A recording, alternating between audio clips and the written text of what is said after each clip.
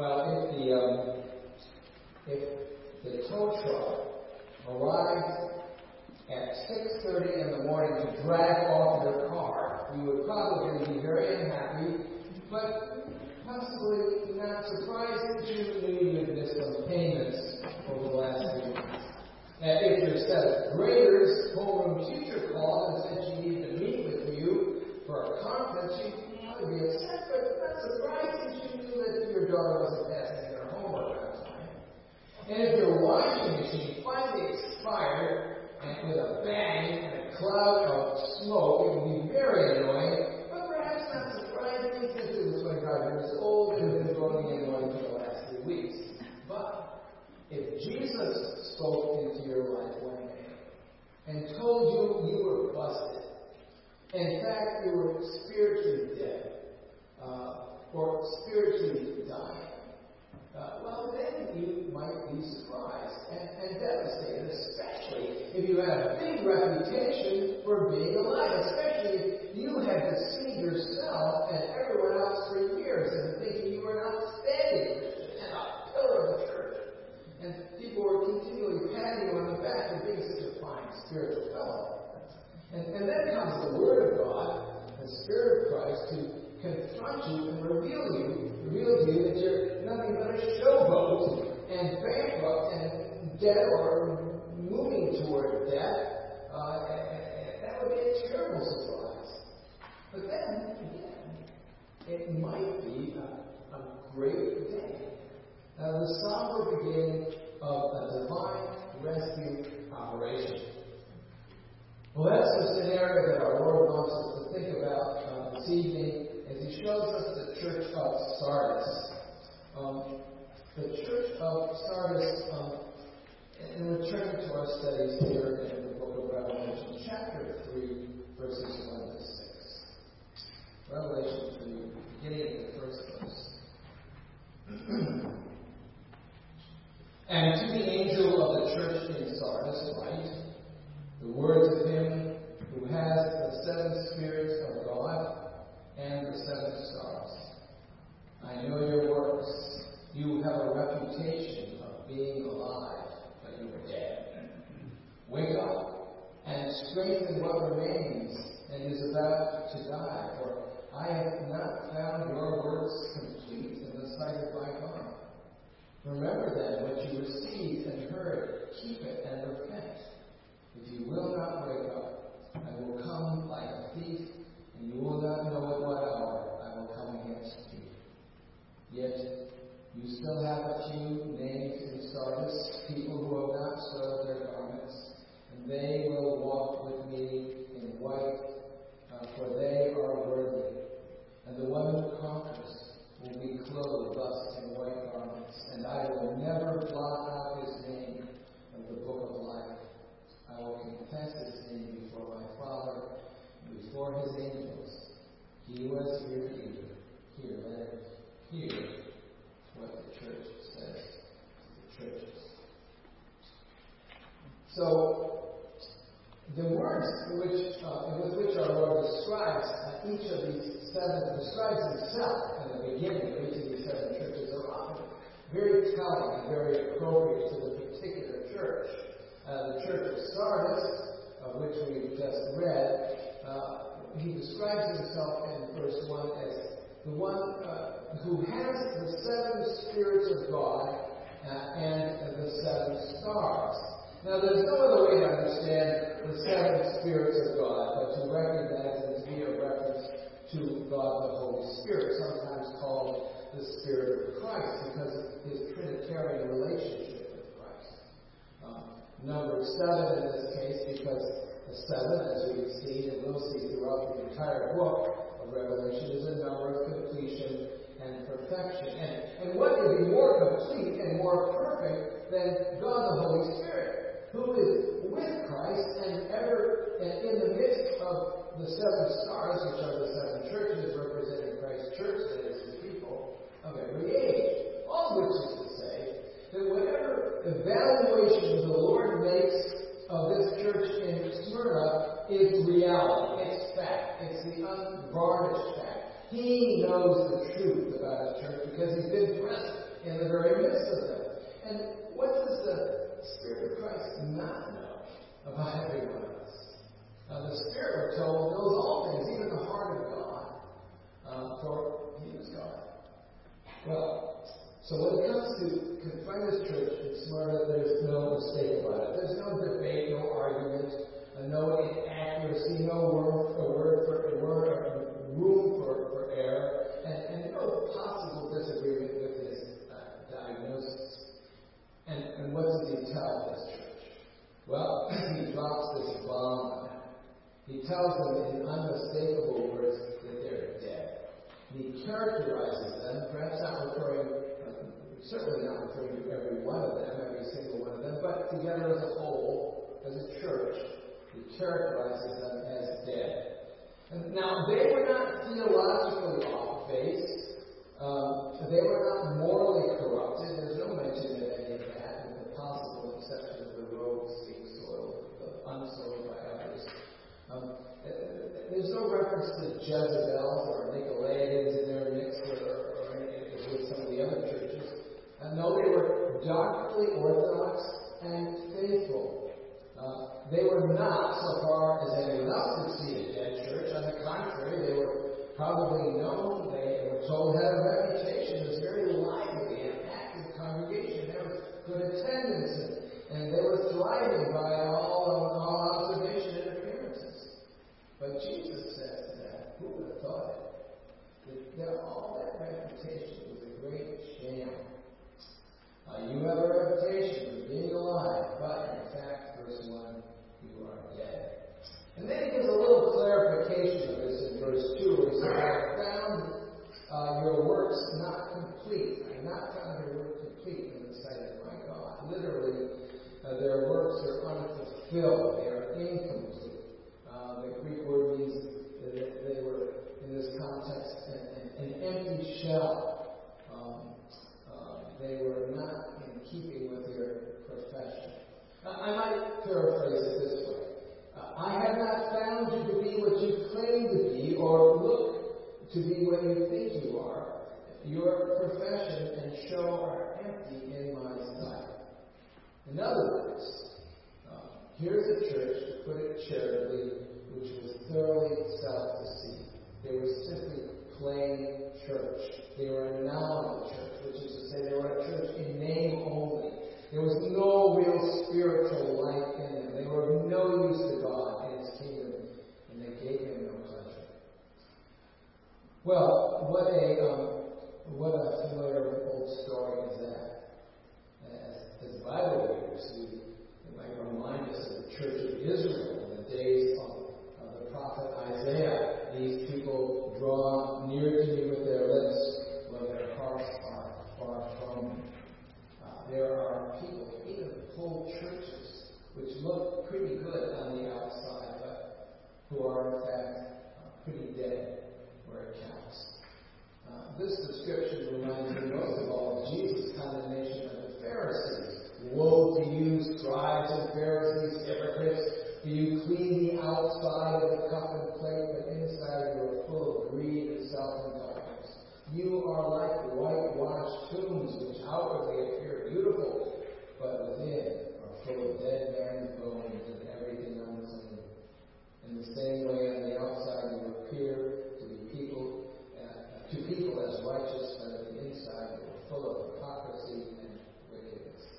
Matthew 23. They may receive a measure of praise and reward from man, but not from God. And I suppose such deceived people would be among those on the last days who would be crying out to the Lord, Lord, Lord, did we not prophesy in your name and drive out in your name demons and perform miracles? Only to have the Lord plainly tell them, I never knew you. Depart from me, you evildoers.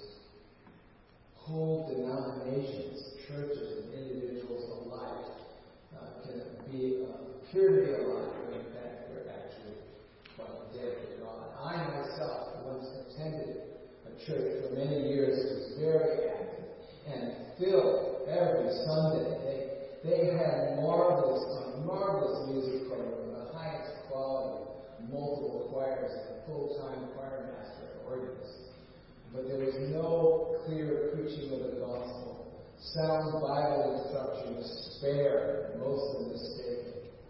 Their good works for which they were best known was their rummage sales, with which they clothed the poor with their cast-off finery to be bussed in from the south side of Chicago. It was all done in the power of the flesh. And the denomination has since gone from bad to worse. I truly hope that eternity will prove that I misjudged them, and that many in that congregation will be found will find their way to heaven. I myself, without question, was one of them, self-deceived and empty as anyone else, and God saved me. Well, he saved the choir master and organist too, who then lost his job. And so it's possible. My point is this, that Revelation 3:1-6 calls all of us to a degree of self-examination. Here's a text that requires us to recognize the great difference between outward appearances and inward reality. Here's a subject, as John Stott truly observes, which is something that the Bible devotes many pages to.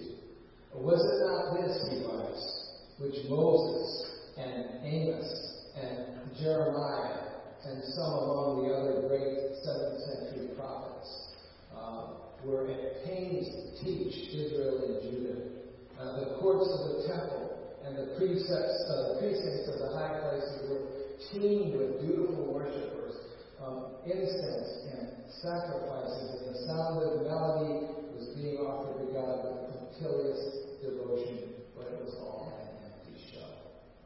Now, you and I can pour out words and sing hymns, and yet be wholly lacking in any sincere love for God or man. We may be physically present at a worship service while our deceitful minds and hearts are 1,000 miles away.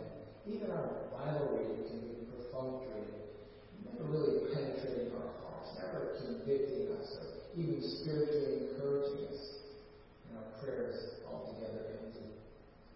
I don't accuse any of you of this.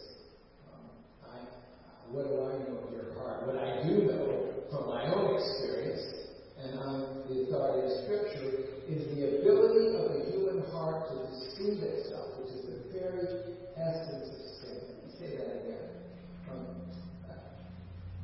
The ability of the human heart to deceive itself is really the very essence of sin. And that's why our Lord includes this passage among the 7 churches. What Jesus gives us, however, fortunately, is more than just a problem. He also gives the remedy or the prescription, and that's my second point. And let me right away say, with regard to this problem, that spiritual deadness in the church, or specifically in our lives, there's something actually very hopeful about discovering yourself to be not altogether what you say you are or what other things you are. There can be a great silver lining, finding yourself caught out in your sin, called on the carpet, and convicted by the word of the Spirit of God. Church discipline begins with ourselves, in our own hearts, and reading the Bible alone, or maybe hearing it from the Scriptures. And we hear it, and we discipline ourselves. We think, this is not right. There's something wrong. This isn't, in my heart, that is being revealed in this passage. God, who sees all things, is the God of the 7 spirits with perfect X-ray vision. And He knows our heart, but He also cares about us. He confronts the church of Sardis, after all. He doesn't just walk away from it. Because our Lord is never satisfied to leave us in our sin and self-deception. I'll encourage you to read the Apostle Paul's letter to the Philippians, reminding them and reminding us that He who began a good work in us will bring it to completion on the day of Christ Jesus. God will track you. God will find you. God will pursue you. And God will lay hands on you to bring about a great work of rescue.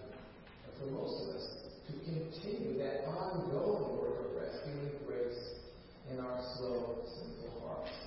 And that's really very encouraging, isn't it? God disciplines us as His people, as the Father disciplines His Son, to awaken us to reality, to sometimes disabuse us of our own mistaken good opinion of ourselves at some point. And He says this to His people in Sardis. He says, wake up and strengthen what remains is about to die. So listen, we know that an altogether unsaved man, an unregenerate woman, they're altogether dead in their trespasses and sins. They will never awaken outside of a supernatural work of act of God's mercy and grace.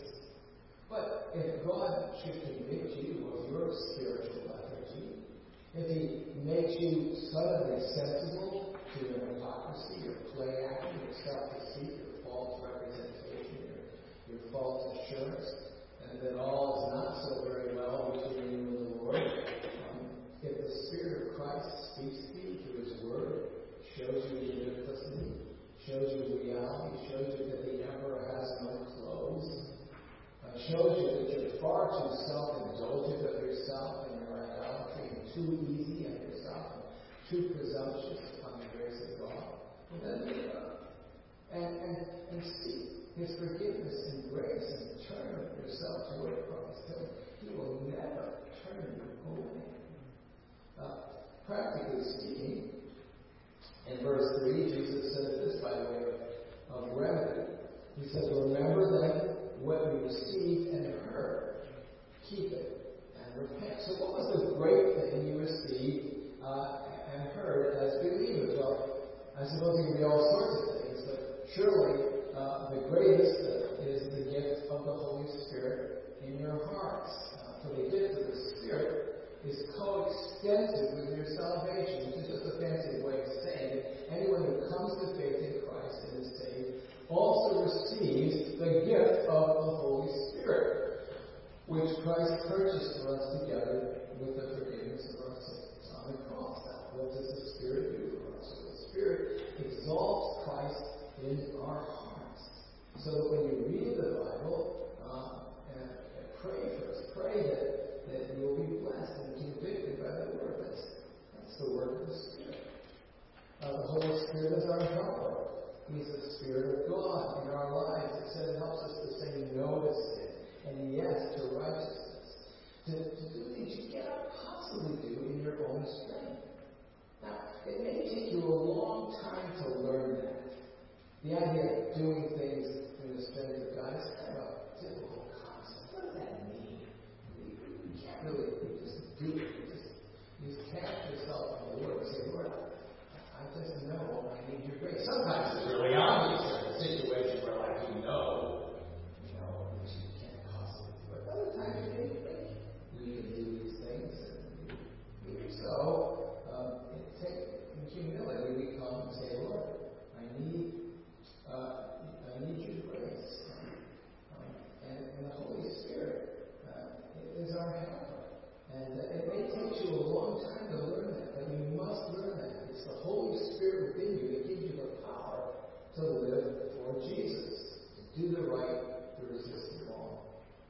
Now, in a more communal sense, it's the Spirit that helps us as a congregation of believers.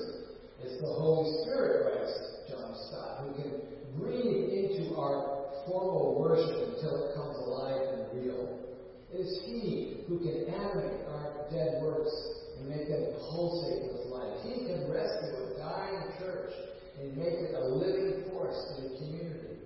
Let Him once fill us with His vital presence, and our work and worship and witness will become marvelously transformed. The Word of God tells us that we must pray in the Spirit, and preach in the Spirit, and worship in the Spirit, and live in the Spirit, and walk in the Spirit. But if we fail to wake up and repent of our hypocrisy, repent of our pride and self-dependence, then the Spirit can depart. It can be quenched, and we can grieve, and that will be of no advantage to us at all. God warns the church in Sardis that if they fall, if they fail to heed his warning, he'll come upon them like a thief, unexpected. Now, the second thing we need to remember is what we've heard. Remember then that you received and heard. So we receive the Spirit, we receive grace, but what do we hear? Well, it's sort of the same thing. The greatest thing we've heard surely is the good news of the Lord Jesus Christ. The good news that whosoever calls on the name of the Lord shall be saved. Whoever hears my word and believes him who sent me has eternal life and will not be condemned. He is crossed over from death to life. Well, the good news is that though we're dead in our sins and disinterested in God, rebellious at God, trying to run our own lives without him, that God mercifully sent his Son, the Lord Jesus, to take our rebellious sin upon himself and give us forgiveness and a new life. Real life in this age and life in the age to come. The gospel tells us that if we confess with our mouth Jesus is Lord and believe in our heart, God raised him from the dead, we'll be saved. It's really pretty simple, but of course very profound.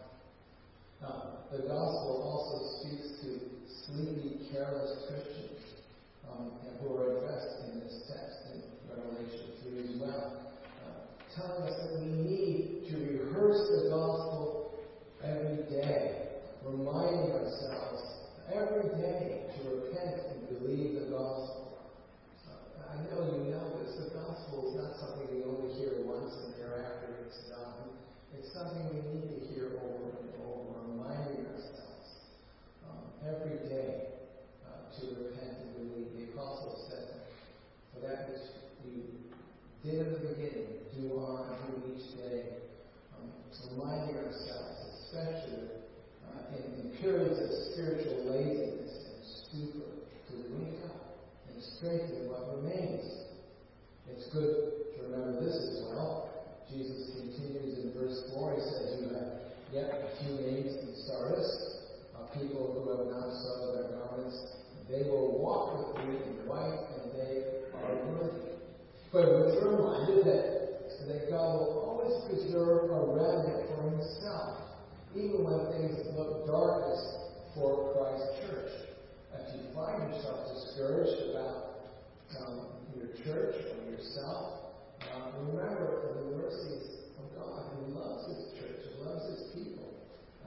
In the world that God destroyed with the flood, there was yet Noah, who was faithful.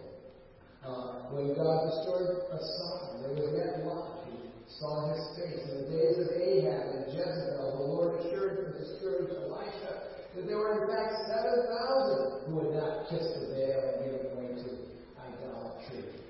So maybe sometimes you feel like a remnant in your family, surrounded by an unbelieving husband or wife, disinterested children or in-laws. Maybe your own heart is dull and sleepy.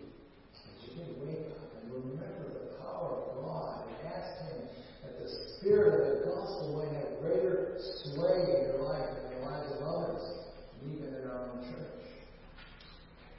Well, finally, our Lord leaves us with a promise in verses 5 and 6.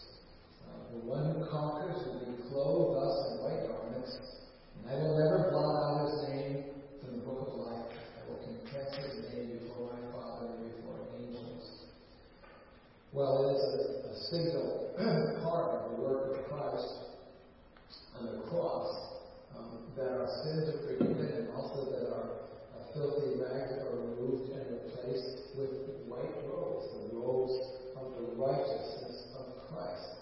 And that means when God looks down upon us, what he sees is Christ in us. And he's delighted with us. He's delighted with us in his sight, in his judgment, in his righteousness, in his completely, and the fact that we're completely forgiven. The book of Zephaniah, the prophet says, the Lord thy God in the midst of thee is mighty, he will save and rejoice in him. The Lord rejoices over his people. That's hard to believe sometimes, isn't it? We can't even rejoice over ourselves. It's a matter of faith to believe true. And even if we struggle to believe it, it's no less true. And we have perfect confidence in it because this complete forgiveness and love does not in any way rest upon our own selves, but upon the historic work of Christ on the cross. The ground of our righteousness is the complete forgiveness, is the imputed word of Christ, the imputed righteousness of Christ, which is credit to us. We could say it this way, that we're righteous because God, the judge, has simply declared us righteous. Period. And so out of gratitude, we seek to walk with Him, like some of those in Sardis, and to keep ourselves unsoiled by the world, a relative expression through the power of Christ in us. As we walk in faith, we walk in obedience, and we are conquerors by the grace of God. Defeat only comes when we give up. Only comes when we throw it off and give into our hypocrisy and our spiritual torpor, refuse to follow Jesus, refuse to actively turn and trust in Christ every day. As long as you turn and trust each day, as long as you walk or stumble or struggle or crawl on after Jesus, and you can be crawling. As long as you're going toward Jesus, you are a conqueror. And Jesus promises you two things. First, that we'll be clothed with white garments, and we'll never have our names blotted out of the book of life. We'll get to that book later on in Revelation. But here, of course, our Lord is speaking of the last day, when we'll appear before the Lord. He's promising white robes, white not only by the grace of the righteousness of Christ, but white because we'll be changed, because we'll be transformed into glory. He's promising that those who belong to Him, those who the Father has given Him, will persevere to the end, and they will not be denied by the Father on the last day of judgment. Our names, which are written in the book with the blood of Christ, will stand to the end. Jesus promises it. His unchangeable election guarantees it. And another thing, He says that He will confess our names before the Father and before His angels.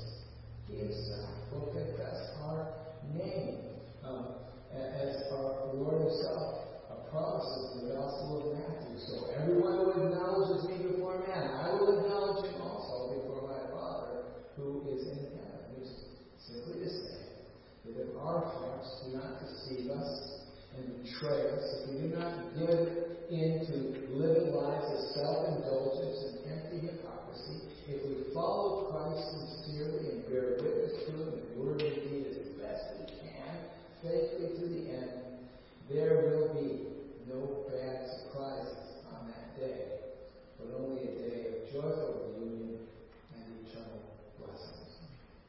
He who has ear to hear, let him hear what the Spirit says to the churches. Please pray with me. Lord God, long day, long week, but we thank You to hear Your word again this morning and now again, and to remind us that we belong to You, that we want to live lives that are not dead, that are not dying, that are alive. Keep us where we